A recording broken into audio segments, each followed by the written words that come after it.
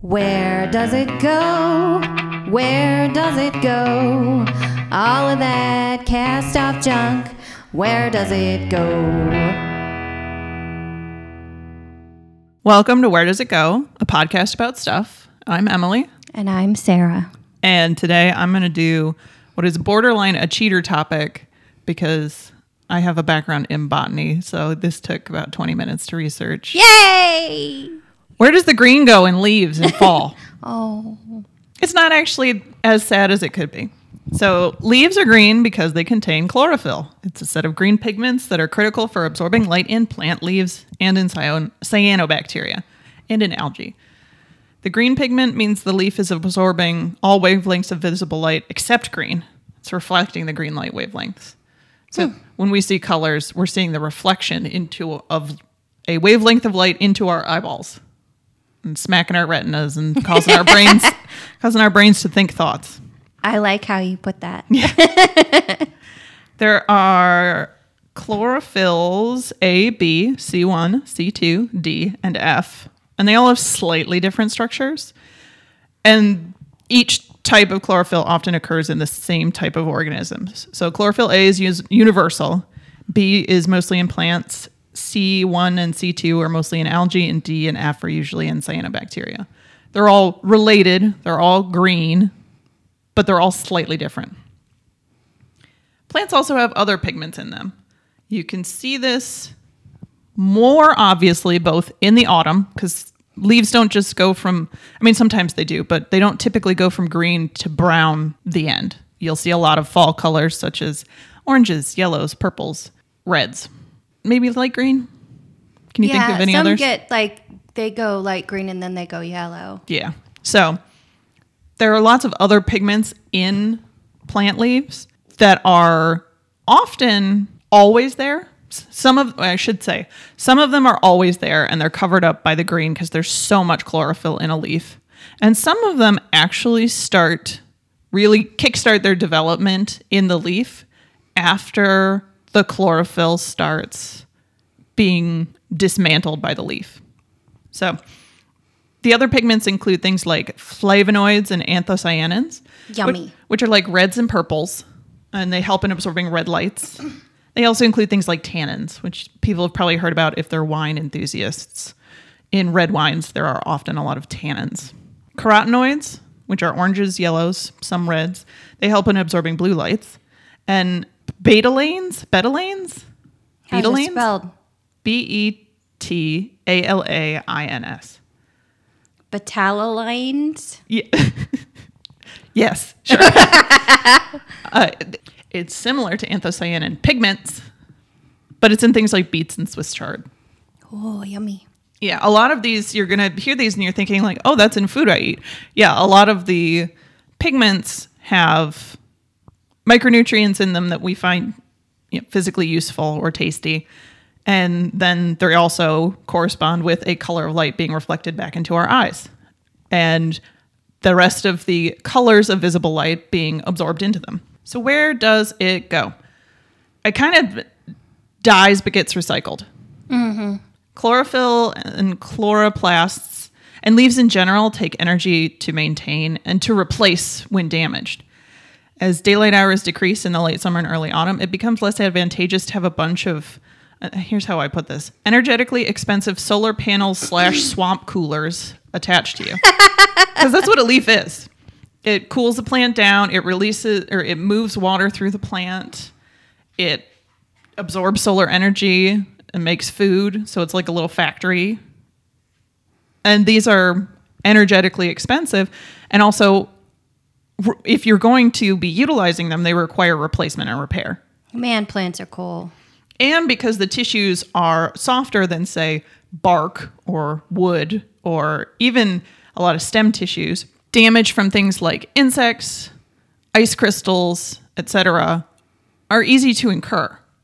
So it's not just that it takes a lot of energy to make food. It also takes energy to fight off infections that start from leaves. It takes energy to repair leaves so that they can be useful. And they're full of water, which means that when they freeze, cellular damage from ice crystals is not uncommon.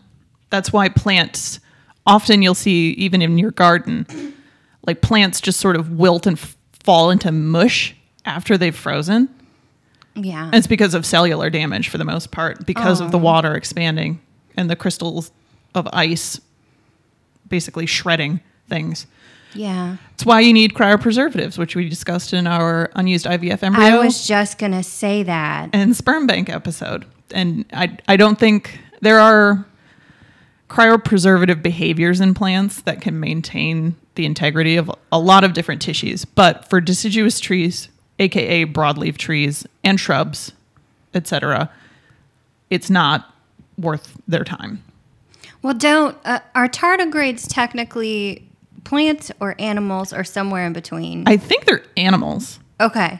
Because they have some weird cryopreservative issues or abilities because they can be frozen and then come back to life. Didn't somebody just crash a bunch of tardigrades into the moon accidentally? Oh, did they? I think they did. I hope so. Because I want to see like a tardigrade colony on the moon. I mean, it's the type of thing that, if it happened, could be a fundamental game changer for the history of the Earth and its moon. Yes. I'm excited It about should be that. interesting to see what happens. Okay, plants. The plant progressively cuts off water and mineral supplies to the leaf as daylight hours get shorter. It seals the base of the leaf with sort of a cork or a bark. Cork is bark. Slowly. So there are what are somewhat analogous structures to veins and arteries in a plant. They're called xylem and phloem. And they go from the woody parts into the softer parts like a leaf. And so the tree is slowly cutting those off throughout the late summer, early autumn season. Oh, okay. As less and less water and mineral gets to the leaf, the chlorophyll starts breaking down through enzymatic processes. So there are enzymes that are activated by less water, fewer minerals, less access to what's needed to go through photosynthesis. So the leaf starts just breaking down the pigments. Now, what happens in the plant is instead of just breaking it down, the leaf falls, all of those amino acids that the chlorophyll is made of are wasted. A plant will often pull back in the constituents of chlorophyll into the stem so that they can be sent back to new leaves as they leaf out the next year. So it's surprisingly efficient. And fall colors actually have a little bit to do with that. So once the chlorophyll is breaking down, you can start seeing the yellows, the oranges, and the reds. The yellows and oranges have always been there. Well, as long as there's been a leaf, not throughout like time and space, but they were part of the leaf. They were part of the photosynthesis process. But the red color, the really brilliant reds and things like maples, only really start to be produced once around 50% of the chlorophyll has been broken down. It's a feedback loop where the plant starts creating anthocyanins, and it will increase those in the leaf while also reducing access to the leaf for water and minerals. Why?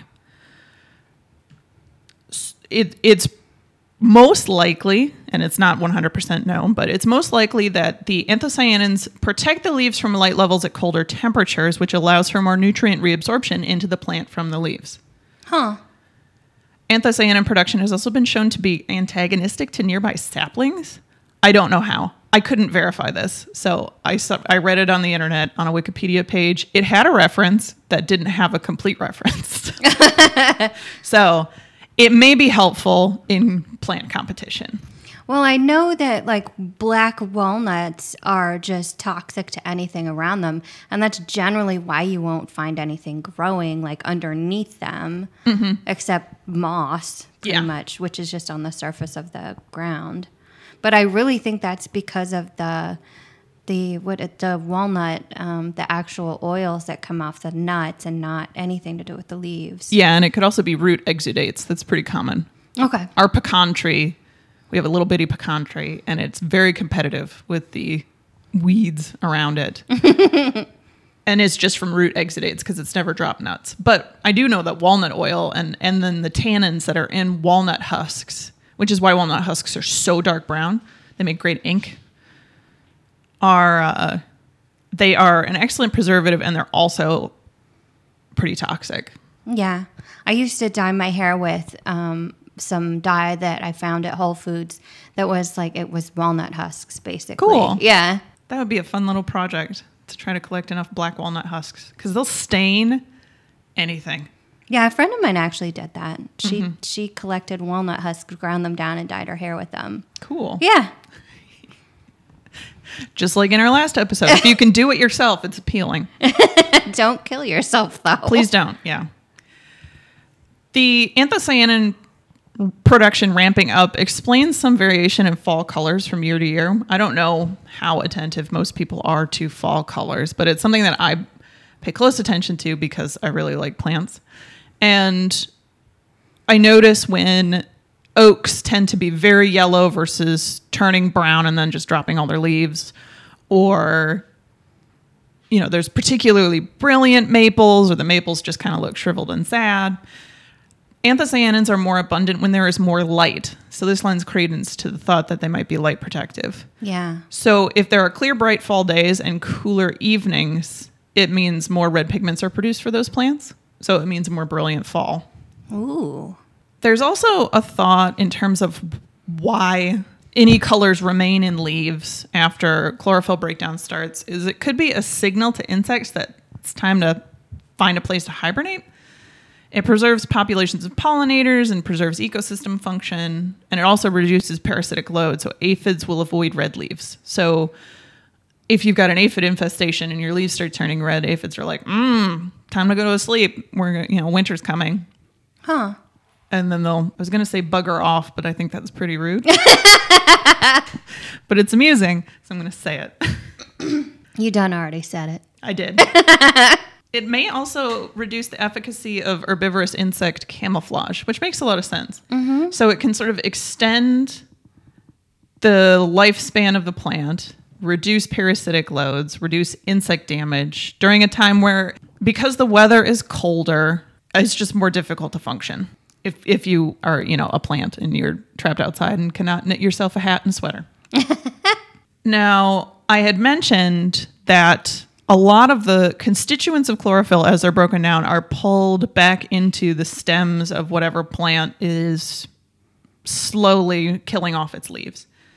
It's also the case that some of the sort of wastes of the plant, because plants have more waste products than just carbon dioxide, which is released through leaves.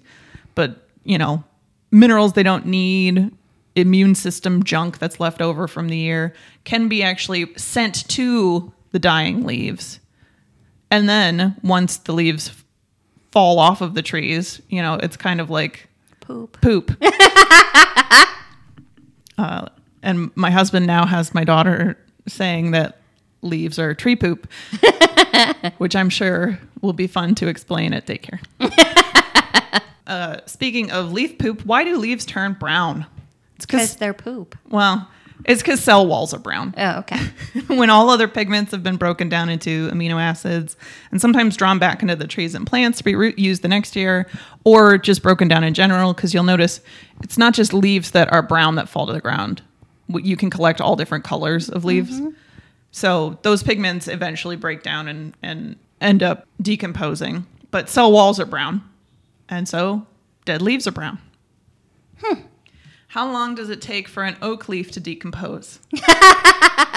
We discussed this in the helium balloon episode. Yay! And 6 to 24 months. Oh, okay. In the natural world, you can accelerate it by composting. So you can break the leaves up into smaller pieces so that they're easier for microbes to get a hold of. And you can turn them so that the microbe communities are encouraged to go to different parts of the leaves. But if you just got oak leaves dropping in your yard, it can take up to 2 years for them to decompose. I would have thought a little longer, but what do I know? Now I know, 6 to 24 months. And that was the scale that was given in our helium balloons episode. And we've since adopted it as our exactly. Decomposition scale. How many fallen oak leaf lifespans is it? Depends, 6 to 24 months. So that's where the green goes. It actually gets broken down and then sucked back into the plant. Cool. To some extent. It also, as the tree loses its leaves, it may just fall to the ground and decompose there. I'm so ready for fall right now. Me too. It's so hot here. It's going to be 92, 93 today. I know. No, stop. I mean, it is August. So. I know. But it stays hot into like October here. At least. We've had 70-degree days in December. I mean, that's nice though. It can be. 70 degrees is nice. Yeah, it's much more tolerable. 95 and an 85% humidity is like walking around in soup. Yep. Wow, awesome. Thank you. Oh, sure thing. And I'm going to talk about where do confiscated or seized guns go? What happens to guns that are seized by the police? And the answer really isn't all that cut and dry because it largely depends on the state you're in. And I was actually surprised to learn this. For instance, in states like Ohio, seized guns are destroyed. It's actually part of their laws in Ohio, whereas right over the state line in Kentucky, they have to be auctioned and sold. So it just really depends on the state you're in. So what do I mean by confiscated or seized? Guns that are seized because they might be evidence in a crime. They're raids of illegally cached guns. Like if there's a court order from a domestic violence situation, the police will actually go in and confiscate all the offender's guns. There's contraband. If you are not supposed to have that gun and you're not a registered owner of that gun, it'll be taken away from you. Or from voluntary seizures from gun buyback programs. So occasionally places will have gun buyback programs where they'll take all weapons, no questions asked, and they'll just take them from the public and destroy them. So I'll give you a list of the states that sell confiscated guns as part of their laws. Arizona, Georgia, Kansas, Louisiana, Michigan, Montana, North Dakota, Texas, Tennessee, West Virginia, and the great state of North Carolina, the state that we're both in right now. And since I live here, I did a little bit more research on this. There was actually a really informative document that I found called The Disposition of Personal Property. It was online after I did a Google search, and it is what happens according to NC state law with property, which includes firearms that were seized or confiscated by the police. It mentions donation, electronic auction, and public auction. In the case of guns or deadly weapons, if they do not have legible identifiable numbers, so all guns should have the serial numbers or are not able to be used anymore, then they must be destroyed. So it also appears it is up to the judge in the case of the gun if it was used in a crime, and it sounds like a lot of the time if they're used in a violent crime, they're pretty much locked away in evidence forever. And you can find this just by ncdoj.gov search if you're interested in the disposition of property by law enforcement. So, where and how do they sell them? Well, for the most part, they auction them. They'll have a public auction. On a cursory online Google search, I found so many different online auctions of police confiscated guns. And like I said, it was by state. So we have, it looks like 11 states that actually, it's part of their laws that they'll sell the guns. And the selling of firearms obviously has to go through licensed firearms dealers. So unlike the episode we did on Lost or Unclaimed Mail, these guns will not be on sites like AuctionGov or NC.gov or anything like that. They're actually special auctions. So it'll be like a sheriff seizure or a police auction, and it'll be very special auction. A lot of the time, only dealers, it seems, are invited to these auctions. And there will be special live auctions, too, that dealers can go to, but sometimes they are also online. The reaction by police officers, it seems to be really mixed. Many of the cops and people in law enforcement generally feel like it's just putting guns right back out on the street for them to come back all over again. It's this nasty cycle. But then again, some people see guns as funding law enforcement agencies like gun sales, funding law enforcement agencies and other state programs. So it's really a mixed bag, and I certainly see where the police officers can feel that the guns are just going back out onto the street to kill more people. I can certainly see that line of reasoning. But also the funding of law enforcement agencies, that seems, I don't know. I think that we could do a whole podcast on funding law enforcement agencies, because the funding sources that law enforcement agencies are required to come up with on their own is unfortunate. Yeah. And then the lack of funding for a lot of programs and activities for law enforcement. And it's just a long list of things that could probably be done differently to benefit everybody. It's a mixed bag. It really is. So if they aren't auctioned, what happens? The police department, depending on their discretion and the order by the judge, may actually keep and refurbish some of the guns for training purposes or departmental use. So if they're in good repair, they will actually, and the paper trail is correct, they can actually decide to use them for training purposes or to hand out to the officers. But that's really a small fraction of them. So when they're destroyed, they are checked off by serial number on the gun. They're carefully kept track of and checked off by serial number. They're basically chopped up into pieces and then melted down in furnaces. The gun serial numbers, as I said, are noted and marked and recorded and checked off, and then they're recorded as destroyed. So there's a certificate that goes along with it. The end product is obviously steel and other metals, and those are used and recycled into other things, maybe bridges, maybe schools, I don't know. Steel and metals are extremely recyclable. So then I came across a question, and I'd never really heard of this because I guess I've lived a very vanilla life, but so what if my gun was kept by the police for safekeeping? I was like, what does that even mean?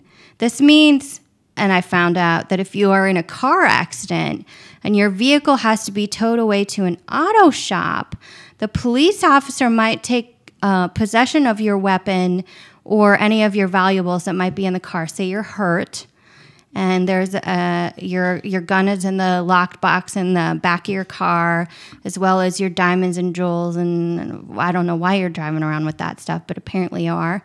The police officer might actually take it for safekeeping, which means that it is not evidence because it was not part of the crime, but they don't want it to be lost or stolen while it's at the auto shop.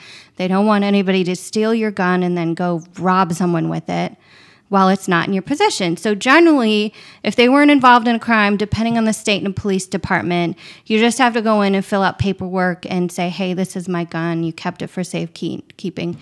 And after a certain number of days, they have to give it back to you.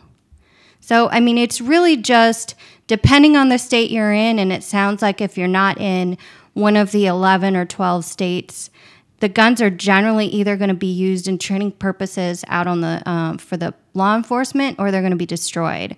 And some places are really serious about gun buyback programs and destroying them. And then, of course, there are the 11 states that actually sell them at auction. All right. What about plastic guns? They're destroyed. They just get chopped and melted? Yeah. Okay.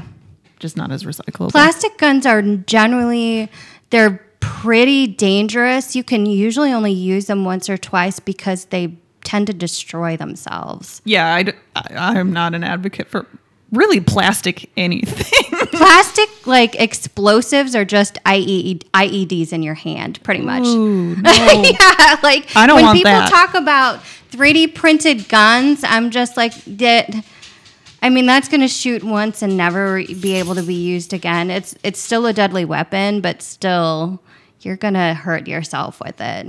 And you could just 3D print like a neat lamp or something. I know. Peace and love, man. Who is, if you know this, the keeper of the serial numbers? The law enforcement agency. Okay. And then, do you know how the ATF comes into this, if at all?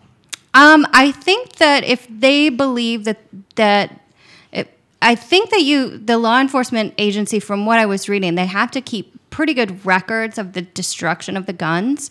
So they're going to keep track of that stuff. And if they're looking for a weapon that might be registered and they think that it was involved in a crime, they're going to come and see if it was destroyed or if it's still in evidence locker somewhere. Cool. Yeah. All right. Yeah, those states are super scattered. Like crossing state lines to get to a completely different law structure would not be terribly difficult. No, it's very strange. And it sounds like in the case of Ohio and Kentucky, it sounds like the place where they destroy the guns from Ohio is actually in a plant in Kentucky. So it was very strange. So Ohio destroys all their guns as per their law, not including the ones that they keep for departmental and training purposes. And across the lines in Kentucky, they sell them, but the place where they destroy the guns is actually in Kentucky. So it was a strange news story that I read, and you can find it online. I think it was WRTV. It was like their news article. It was confusing, but I found it extremely interesting because someone was talking to the sheriff, and he basically said, "Oh yeah, we destroy all of them here," and the news person said, "Well, don't they go to the place in Kentucky to get destroyed?" And he's like, "Yeah." And they were laughing about it. So it was very strange. Yeah, interesting. It's interesting living in a federal republic. Yeah. Yes, with states' rights. And we don't have really any comprehensive federal gun laws besides the background checks. So it's pretty much a mosaic and a patchwork. All right. Thanks, Sarah. Yep. Where does it? Podcast.com. Thanks for tuning in to the best podcast ever. Oh, yeah. Join us again next week.